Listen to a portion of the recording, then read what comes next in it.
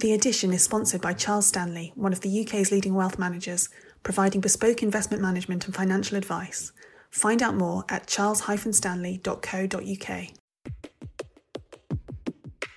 Hello and welcome to The Edition podcast, The Spectator's weekly look at some of the most intriguing and important issues within our pages, with the writers behind them. I'm Cindy Yu. This week, Kate Andrews writes about the magic money tree. We found it, so what could possibly go wrong? I also find out about the future of Taiwan, now that Hong Kong has been brought ever closer to Beijing. And finally, you might not have noticed them much, but Hotel Carpet is the subject of a new book, which is the lead review for our arts section this week. It's a weird and wonderful world.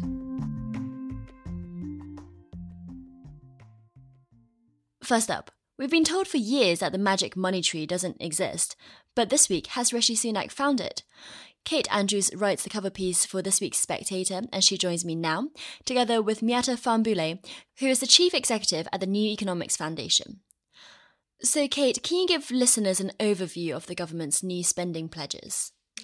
So this is a Prime Minister who came into Downing Street having rejected the austerity years brought in by David Cameron.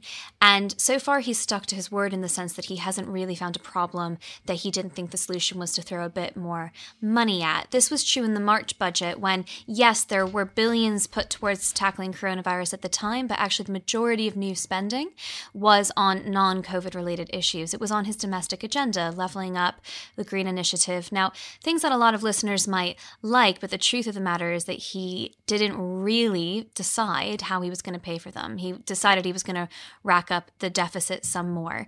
Then COVID hits and we are just, obviously spending vast amounts of money.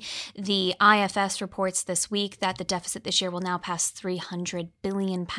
That sounds like a lot of money. Can you put it in context? How much money is that? By the time you're done listening to this section of the podcast, we'll have borrowed likely another £5 million, right? We're talking about really incredible sums of money. Now, economists left and right will argue that this is a very unique situation. A one-off spend is not particularly problematic. Yes, it's a lot of money, but if you don't have to do it every year, you can pay it back and pay it down slowly. The problem that I'm sensing, and I think what the cover piece really speaks to this week, is that we're no longer just talking about COVID spending. They're trying to wrap their plans for the country, their domestic agenda in with COVID spending now. And it's not obvious that the Bank of England, which has been financing this whole thing, is going to be willing to cover the government's day-to-day expenses. And let's get on to that in just a minute. Miata, despite all this, you say that the government is not going far enough. I think you need to kind of break it down. I think when we look at the deficit and people get scared by the big numbers, it's important to remember that a proportion of that, yes, is as a consequence of more spending that the government is doing, but a proportion of that is because revenue has completely plummeted, because tax receipts have completely plummeted. So the government is right to try and prioritise getting the economy kicking again, because you can't get your revenue up and therefore your capacity to pay down your deficit is constrained unless the economy is working properly. The key thing I think people have to always remember, because I think these big numbers that are bandied around aren't helpful. If you're a business, you will constantly borrow to invest in your business as long as your borrowing is sustainable. And that comes down to the cost of financing that borrowing. And the kind of weird irony that we have is the cost of financing the deficit is the lowest it has ever been historically. So if ever there was a time to say that you are going to invest in order to get your economy where you need it to be, this is absolutely the time. And I don't think people should underestimate the scale of the crisis that we're facing. Now, when we had the financial crisis, we thought that was absolutely extraordinary, and government took big measures then in order to try and get the economy working again. We're looking at a crisis which is 5 times as severe in magnitude than the financial crisis. The deepest recession, we're told, for 300 years potentially. Record levels of unemployment we haven't seen for 25 years. We cannot be complacent about that. This is like a once in a lifetime, a once in multiple generation type of crisis. And if the government doesn't act decisively to get us out of this hole, the impact on it the long-term scarring on it will not only be massively damaging to the economy, will not only cost us a huge amount in the long run, but will be fundamentally devastating for lives and living standards. And that, in the end, is what matters, because the strength of the economy is only as important as it makes people's lives better. And that has to be the thing that we hold on to. But Kate, what I found particularly interesting about your piece was how magical this tree really was. Interest rates have been so low.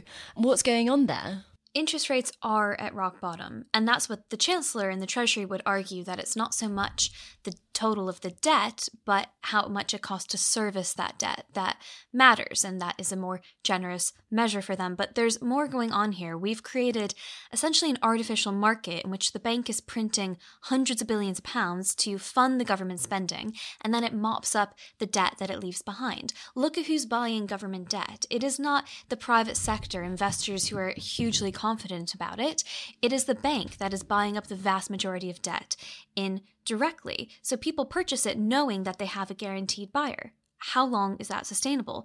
And we might be okay this time. I really hope Miata is right that this is a once-in-a-lifetime event, specifically from a public health perspective. But this is the second crash we've had in just over a decade. There's no reason to really believe that we won't have one in 5, 10, or 15 years' time for potentially COVID reasons, but for other reasons. And so even if we get through it this time, we are in a terrible state when it comes to our finances. This was true before the COVID crisis. The OBR has been warning for years now that this is just not sustainable, that we are not going to be able to make good on our healthcare promises and our pension promises and the rest down the line. So we are heading into more debt. We are drudging into a higher deficit from a very fiscally vulnerable position. And if I were the Prime Minister, that's what would be keeping me up at night. Is the bank going to continue to directly finance the Treasury? Is there something that's going to spook the markets here or elsewhere in the world that could have an impact on interest rates? Even if they were to go up ever so slightly, that could put the government in a really difficult situation to be able to continue to spend like it's doing. So if I were him, I'd be crossing my fingers every night before I went to sleep, hoping that tomorrow we don't find the straw that breaks the camel's back. Miata, how long is this sustainable for? I think there are two questions. I think one issue is, if you like, the state of the public finances before COVID, and then the other is the sort of debt that we're accumulating during COVID. What I'd say about the state of the public finances before COVID is, I agree, we were promised that austerity would get us to balanced books, and it never did. And my argument is part of the reason it never did was because the entire policy was flawed in the first place. If you don't invest in the economy, what will happen is that costs will accumulate elsewhere in the system, one, and two, your economy just won't do as well. So we were already skating at the bottom of growth before COVID hit. Our economy, the fundamentals were already weak before COVID hit. Productivity was already a problem before COVID hit. And so with all the will in the world, we weren't generating the levels of revenue that we should have been in order to sustain the things that we wanted to spend on. And I think one of the things that has to come out of this is understanding at the points in which we invest to get the economy where we want to.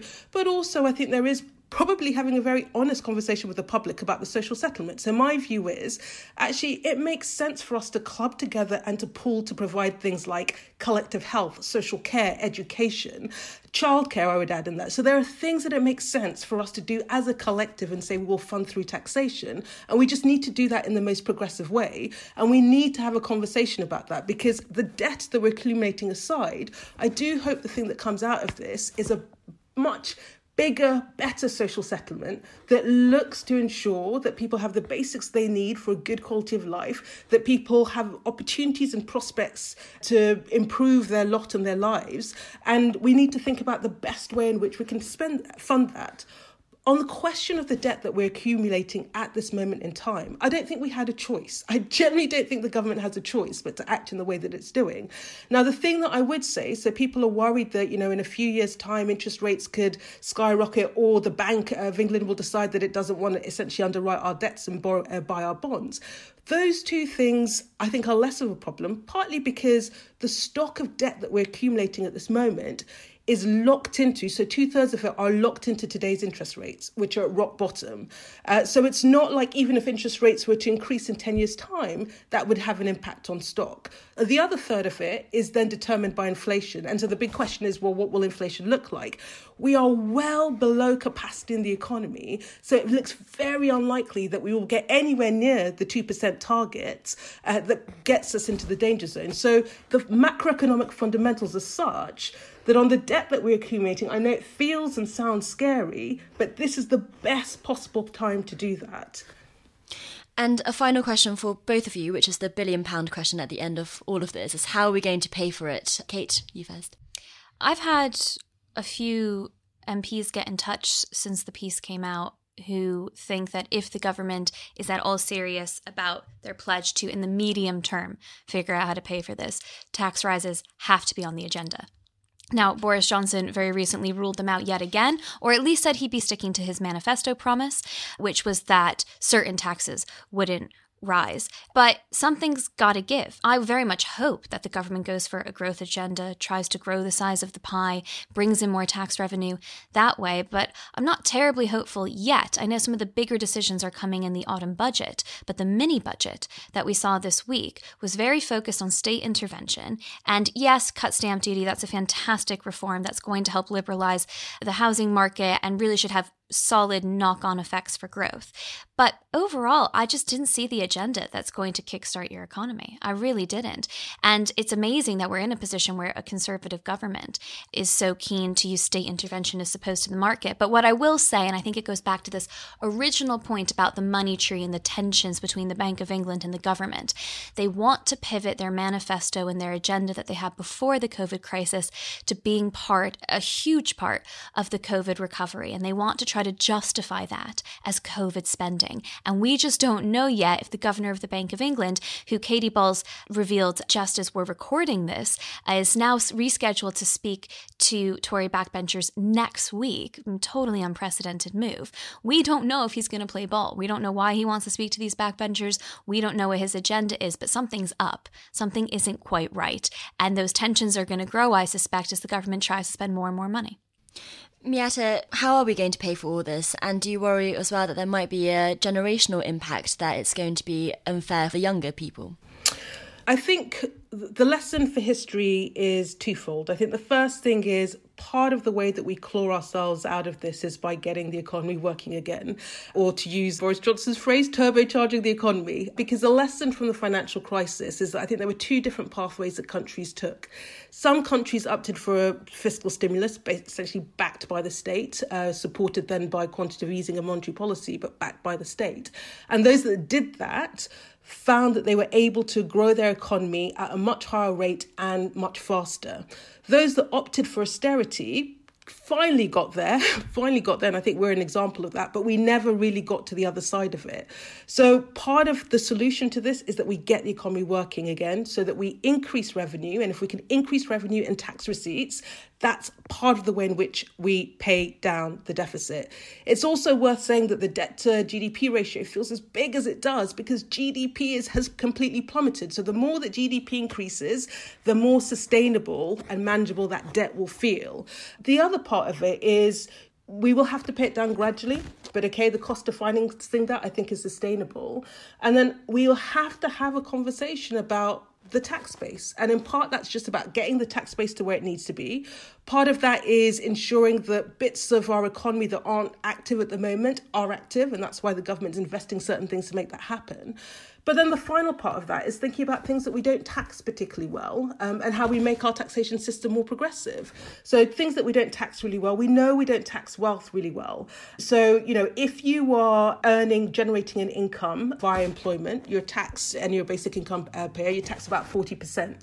If you generate your income through dividends, you're taxed at 20%. There's a huge disparity in that isn't really justified. So I think thinking about actually how we get our tax system working in the best possible way, in a way that, is progressive, ensures that those that can pay more.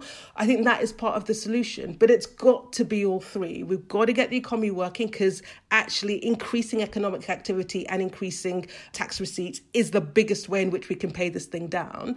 And then we've got to think about the balance of taxation in order to get where we want to. The one thing I hope we don't do, and the one thing it feels like the government has learned, is that austerity is short-term and it is self-defeating. Because, we decided that we were going to cut a whole lot of stuff, including social care and health. We have a moment of shock like this, and we are playing catch up, and we're having to chuck huge amounts of money just to stand still. And that makes absolutely no sense in the long term. Now, the generational impacts of this, that will always be the case, But for me, if we do not invest now, if we have mass unemployment that's going to hit the next generation hardest, the scary impacts of that are far, far worse than a debt burden that, if we play it right and we manage it, we can deal with. I just want to pick up on this austerity point. I don't agree that the lesson of the COVID crisis is that austerity was the wrong policy back after the financial crisis. You're talking about two very different types of spending. In the COVID crisis, we are looking at a £300 billion deficit or higher this year, with mostly one-off spending on public health to tackle a virus, to hibernate the economy, really crazy measures that we could never have imagined a week before the COVID crisis hit, let alone years back. Back during the financial crash, we had a structural deficit, which meant that day-to-day spending was out of control. And if we didn't do anything about it, year on year, we were going to be racking up hundreds of billions of pounds of deficit that we just could not pay back. It was going to be much more harmful to the economy than a one-off spend. And markets, I think, would have started to really lose faith in the ability of the UK economy to get its finances under control. So I think we have to separate those two things. It's not obvious that austerity is the best policy now. I think a growth agenda makes a lot of sense. But hard decisions did have to be made in 2008. I think Miata and I would actually probably agree that the impact of austerity disproportionately fell on those who were more vulnerable, the young, those on welfare, and we can discuss the mistakes that were made in this specific policy. But I think getting that day-to-day spending under control is absolutely key. And the last thing I'd say is that it's all good and well to say we need to invest in the UK, but who's investing? When the government uses taxpayer money to invest, rarely are the returns fabulous. The fact that they are moving forward with HS2, which is going to be out of date by the time that it comes online, parts of it in decades from now, this is not helping with the COVID crisis. This is not a good investment.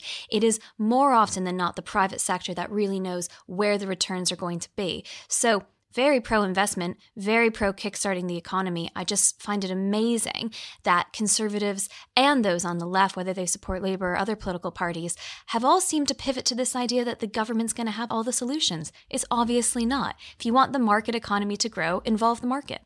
Miata, just briefly, did you think that you'd be coming onto the Spectator podcast to be defending the government's policies against Kate Andrews? It's a new norm for me. Do you know what? The thing that I find quite interesting, and I'll pick up very briefly on the austerity point. The thing that I think is really interesting is, look, I've always argued that, some of this stuff isn't left or right. And I think actually at this moment in time, the debate is blurring left or right, because I think there is a new common sense and there is a new consensus that we are in something absolutely extraordinary and we need to take unprecedented action to resolve that. And I also think that there's a really strong sense that actually one of the things that has happened in the pandemic is it has exposed many problems that we had anyway that were being swept underneath the carpet. And whether that is, the fact that our social care system was on its knees, whether that's the fact that we have endemic levels of inequality that have been exposed by the pandemic, or the fact that, there are people who are doing vital work for us in our economy that are paid low wages and are deeply insecure. There are a whole set of things that I think the pandemic has sort of created a bit of a reckoning. And actually across the political divide, there's a sense that there has to be a pivot point. Something has to change. The phrase that we've been using, and we were delighted that the Prime Minister's using, is that we've got to build back better from this. It's not enough to say we just recover back to something, to a norm that quite frankly wasn't working for so many people. We've got to recover back to something that is better and that works for far more people than we did before. And for me, that's a really welcome thing. And as long as that is the ambition of the government,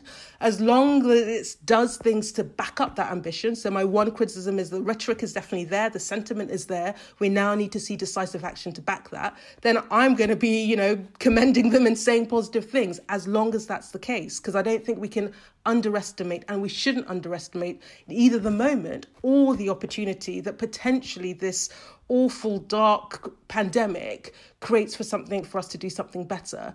And the final point I would sort of say on austerity, and I don't disagree with you, Kate, that we had to get our public finances in order, but the point is that there were always options, right? You had the option that the US took of essentially looking to stimulate the economy and increase their tax base to do that.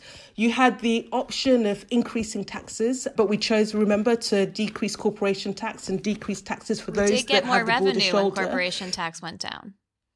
Not after the financial crisis, it increased. But my point is that tax cuts don't always mean that revenue goes down. You can find the sweet spot. And yes, there are lots of... You absolutely can, but the bigger point is there are options. There are always options other than just cutting. And you can do a combination of the three. And we just have to get that balance right. And the just cutting bit, which, to be fair to the government, it tried to do some other things as well. But there was an onus on austerity, and I think a wrong onus on austerity. And why I say it has now created a problem is because the capacity of the social care system to deal with this pandemic was already constrained because we were funding it at record lows. We had been doing that for a decade, but actually we'd been doing that for longer than a decade. The capacity of the health system to absorb this crisis was impaired by the fact that we had underinvested in it for a really long time. So there are long-term consequences of the short-term decisions to cut, and that's the thing that we have to hold in our heads as we think about how we respond to the public finance challenge that will come out of this pandemic. Miette and Kate, thanks very much. The Spectator's podcast now have a newsletter. Sign up for free at spectator.co.uk/podcast-highlights to get the Spectator's podcast highlights in your inbox every Monday. And now, despite its promises, Hong Kong has been brought into closer orbit to Beijing as of last week. So what about Taiwan, the neighbouring country to China, which it still doesn't recognise as a separate country? Dr. Alessio Patalano assesses the possibility of war in this week's Spectator. He joins me now together with Shelley Rigger, a Taiwan expert at Davidson University and the author of Why Taiwan Matters. So Shelley, to start with, can you give us a brief history lesson of the relationship between Taiwan and China? Sure. Taiwan was sort of lightly governed by the Qing Empire until the late 19th century, at which point it became a part of the Empire of Japan. Then at the end of World War II, in the midst of the Chinese Civil War between the Chinese Communist Party and the Chinese nationalists, it was handed over to the then government of China, which was the Republic of China, ruled by Chiang Kai-shek and the nationalists. At the end of the Civil War, instead of kind of completing the consolidation of its victory by seizing Taiwan, the Chinese Communist Party and the Red Army restricted their jurisdiction to the mainland. They were unable to make it all the way to Taiwan. So Taiwan has, since the end of World War II, been governed separately from the mainland under the old Chinese state, the Republic of China. And now increasingly people say, why do we have to be governed under this kind of remnant of a Chinese government? Couldn't we set up our own government and just call ourselves Taiwan? So that's the story in a nutshell. And Alessio, as Shelley draws out there, China does say that it has territorial claim on Taiwan, and that's the reason that you think that the reunification of Taiwan is part of China's wish list for the centenary that's coming up in 2049. I think yes, although I would probably put it slightly different. There are two components to this story. First of all, ever since 1992, the Chinese Communist Party maintains the idea of there is one China, the so-called one China policy. This, in a way, has changed since President Tsai came into power in 2016 because she's never really accepted that such a consensus exists over the fact that there is one single China. And at the end of the day, it boils down, if you want, to the question of when a reunification, right, Taiwan coming back home, as it were, will happen rather than if at all. So that's one element of the story. And this component is the one that fits into this longer narrative that really belongs to the CCP and really goes back to 1949. And it is about the sense of bringing China back together. This temporarily unavailable province will come home at some point. And of course, that's how 2049 as a centenary becomes a very important date symbolically. But I think there is also a second element in this regard that really pertains to how under Xi Jinping, this question of sovereignty has been linked to the rejuvenation of the Chinese people and the sort of the China dream, right? This emphasis that a certain degree of accomplishment by 2049 will be marshaled, will be projected because a sovereignty aspect that has completely been fulfilled. So within this context, perhaps the second element is how important under Xi Jinping this question of sovereign space, sovereign territory, and within this context in particular, the return of Taiwan, reunification with Taiwan, really has been emphasized and linked together to the success of what's been accomplished by 2049, and make it even more imperative, if you want, for the party somehow to deliver on it. And Shelley, as you draw out, Taiwan feels like it's getting further away from China in terms of its identity and whether or not it thinks it should be part of any China at all. Do you think that the worries and fears of military invasion, as Alessio draws out in his piece, are prevalent in Taiwan? Well, I think one point to be made is just that the PRC's position is exactly as Alessio describes it, and it's based on this idea that sovereignty is inherited forever.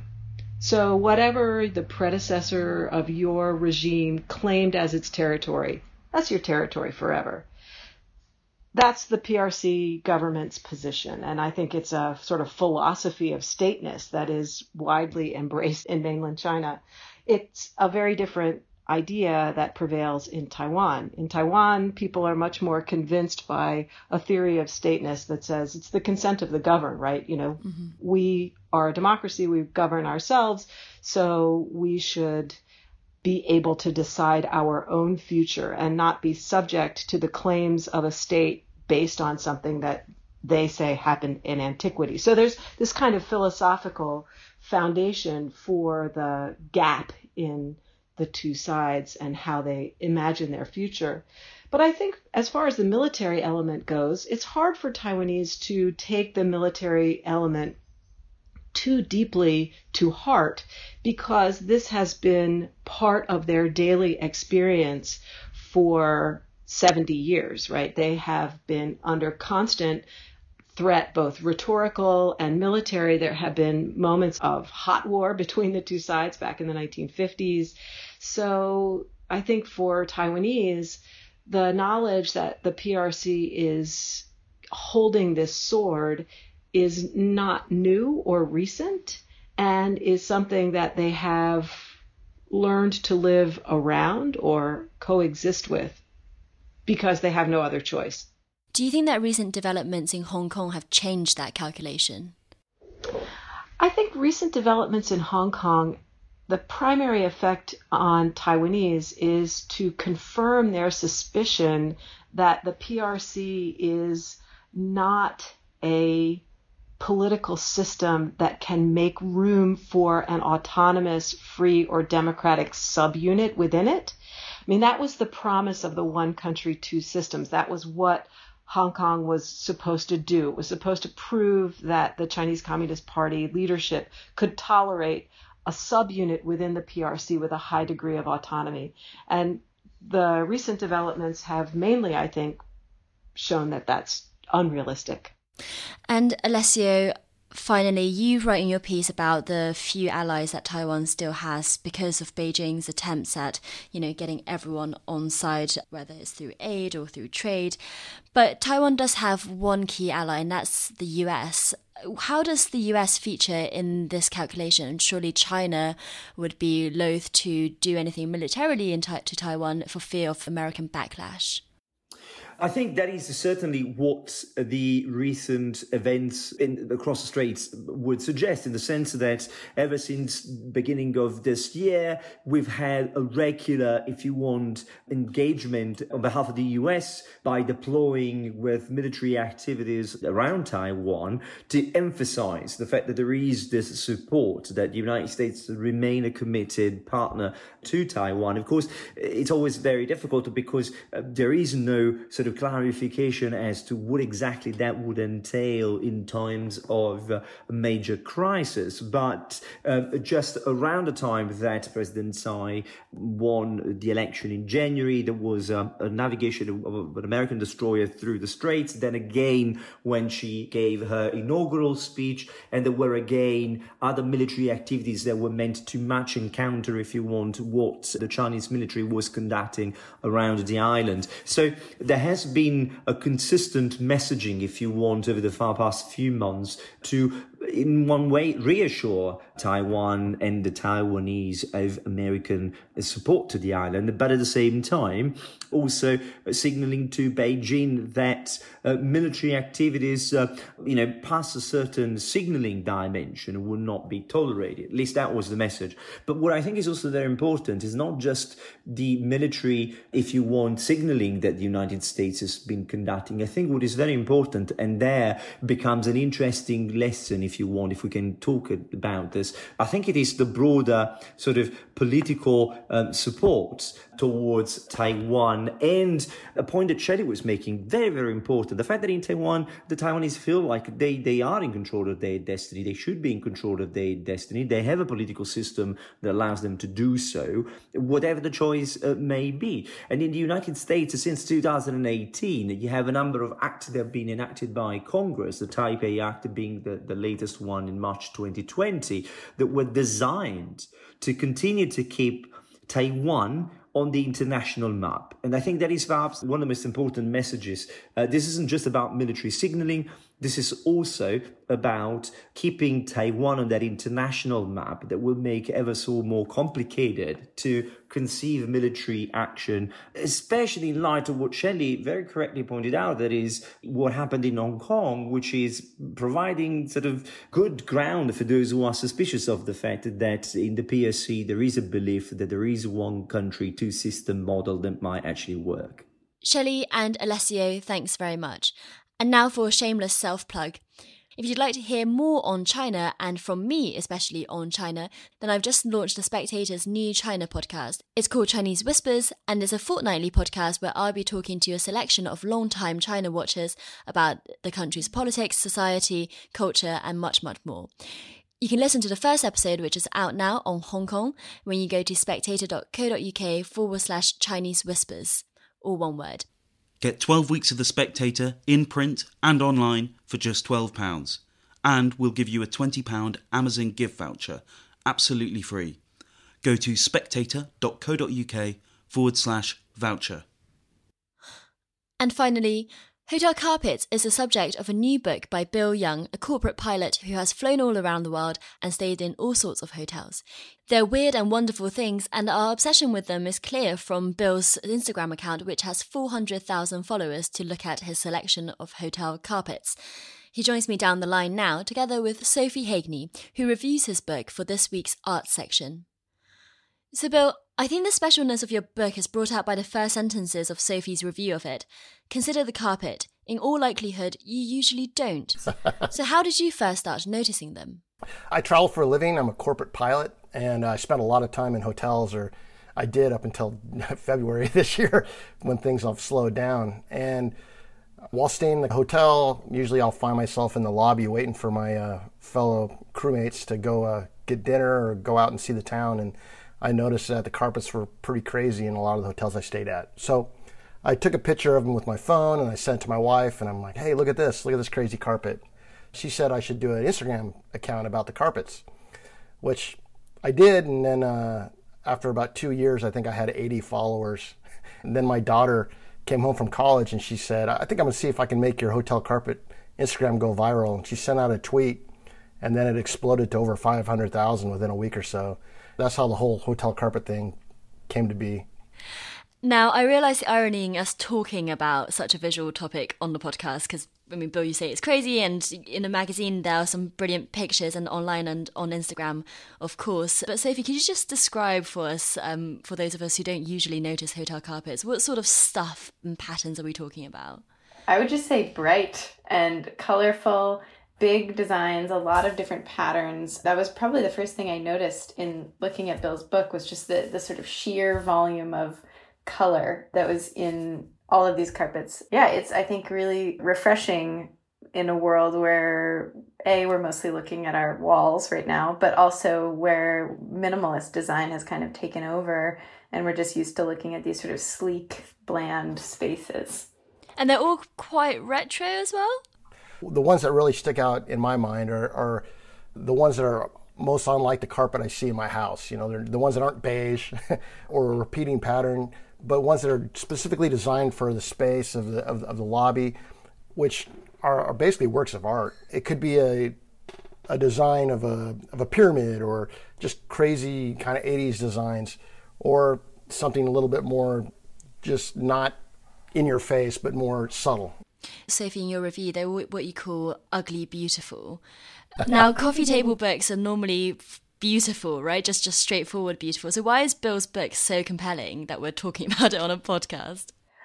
Yeah, I mean, I think it's really refreshing, both in the actual design, but also in a departure from design books where you're used to seeing really kind of choreographed and beautiful spaces. I think to look at hotel carpets, which are beautiful in their own way, but also kind of odd, sometimes have these sort of weird retro, maybe even you could think of them as tacky designs, I think is strangely really, it is almost beautiful. It creates an experience that's akin to beauty because we're so used to looking at all this other stuff. And Bill, you're such a hotel carpet connoisseur that you've even been invited into the design process of Marriott's chain of designing hotel carpets. What makes for a good hotel carpet, and how do they come about? Are there artists that design especially for hotels? I'm not the most artistic person. I do enjoy photography, and that's my outlet to creativeness, I guess. I was really impressed to see how it all came together when Marriott invited us over out to Washington, D.C. to tour their facility and to see how carpet was being made, or how sausage is being made, one might say. I was kind of shocked that we showed up and they had a designer from Marriott and they had a designer from Royal Thai Carpets, who is one of their partners and does a lot of their carpet manufacturing. And we were in a big room, and they had pulled together a lot of the pictures from my photography website, not the carpet one. I have a side photography website, Instagram, Bill Young Photo. And they had printed some pictures out and made, from the pictures, they put them on a board, and from a lot of my photos, they kind of came up with some design ideas, which is something I could never do. And from there, they showed us 3 or 4 different ideas of a carpet. So we looked through them all, and we kind of picked which one we liked the best, and then from the designer computer, kind of like a Photoshop sort of software that is for designing carpet, they worked together with us and helped pick some colors that we thought might go together. And they had these little pom-poms of color that we could put together and see how they looked together. And then we entered those numbers into the software. And then next thing we know, we had a carpet design that they actually created. Bill and Sophie, thanks very much. And that's it for this week. Do pick up an issue of the magazine to read all of the pieces discussed, as well as more from John Rutter, Liam Halligan, and Piers Torday. And as you'll have heard during the podcast, we are starting a new podcast newsletter. So if you'd like to get a curated selection of podcast highlights every Monday straight into your inbox, then go to spectator.co.uk/podcast-highlights to sign up. Thanks for listening, and join us again next week.